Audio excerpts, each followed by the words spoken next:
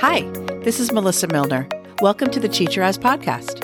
The goal of this weekly podcast is to help you explore your passions and learn from others in education and beyond to better your teaching. The Teacher As will highlight uncommon parallels to teaching, as well as share practical ideas for the classroom. This is a zooming in episode where I zoom in on something that I'm interested in right now. Zooming in! I've really been enjoying a book about social comprehension. It's Being the Change by Sara K. Ahmed. The first thing I'd like to do is just break down the chapters for you. Chapter 1, Exploring Our Identities. This is where the students think about their identities and make identity webs. And I'm going to talk more about this because this was a really powerful lesson. Actually, it was a couple days. It was really fun, and it helped students understand themselves and each other. Chapter 2, Listening with Love. This is a big one. It's all about active listening, and she gives prompts. It's just a very powerful, small little chapter that has some great stuff in it. Chapter 3, Being Candid. This is where we talk about bias and microaggressions and understanding what that even is.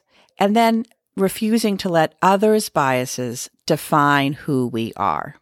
Chapter 4, Becoming Better Informed. It's understanding how our identity affects us and moving beyond our initial thinking. Chapter 5 is Finding Humanity in Ourselves and in Others. It's broadening our ideas about who we are responsible to and for, and understanding others' perspectives. And Chapter 6 is Facing Crisis Together. This chapter may be short, but it's timely and very powerful. So when I did the first lesson with students this year, we started with a read aloud. The great thing about Sara K. Ahmed is she gives recommended book lists for the mentor texts in her lessons. So we read Ada Twist, Scientist, and we did the identity work by making an identity web for Ada Twist. Then, I think the next day, I modeled my identity web and my thoughts and how I formed my identity web. So once I shared my identity web, the kids set off to create theirs. We brainstormed categories, and then the kids came up and looked at mine as needed while they drafted theirs in their journals. The students seemed really, really excited to share their identity webs. We voted on whole group or small group or partners, and it was unanimous that they wanted to share it in partners. This lesson helped a student that for a while I had been feeling didn't have a sense of belonging in my classroom. I'd been working hard to try to change that. And when our psychologist gave me this book, I was really excited. And I'm planning a unit with my co-teacher to work on the lessons in this book. Sara K. Ahmed, I can't thank you enough. And now I'd like to read a little bit from the book. I'm sure that you have stories of your own to tell about situations or conversations that have sprung up at school, perhaps leaving you caught off guard and even a little uncomfortable. It might be political rhetoric that rippled through your classroom. It might be that moment when you felt the room become icy after someone made an offensive comment. It might be a daily barrage of comments that label, disparage, or even attack others. It might be the dry spot you feel in the back of your throat when you consider how to address news of a death, a shooting, or a terrorist attack. In this book, we'll work together to address these moments during, after, and most important, before they arise, not with silence or glossing over or punishment. Instead, we will give ourselves permission to create learning conditions where kids can ask the questions they want to ask, muddle through how to say the things they are thinking, and have tough conversations. We will be proactive in this pursuit. Truthfully, we will not have all the answers. No one does.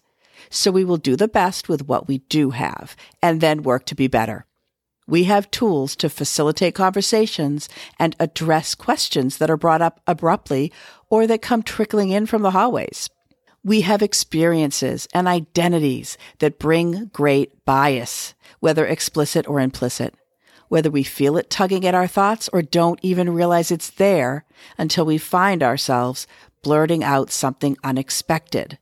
And then she goes on to say, Without this space for dialogue and questions, or this reassurance that we will listen, we send the message to kids that they must keep carrying on, that they must keep their hearts buried by a flurry of stereotypes, media-generated hype, and tragic events, that they must keep their heads down, blinders on, that they must work harder toward personal happiness and success without considering the effects we have on others in our world. If you enjoyed this episode and have not done so already, please hit the subscribe button for the Teacher As podcast so you can get future episodes. For my blog, transcripts of this episode, and links to any resources mentioned, visit my website at www.theteacheras.com. My contact information for Twitter, Facebook, and Instagram are also on this site. I am sending a special thanks to Linda and Lester Fleischman, my mom and dad, for being so supportive. They are the voices you hear in the Zooming In soundbite, and my dad composed and performed the background music you are listening to right now. My intro music was Upbeat Party by Scott Holmes. So what are you zooming in on? I would love to hear from you. My hope is that we all share what we are doing in the classroom in order to teach, remind, affirm, and inspire each other. Thanks for listening, and that's a wrap.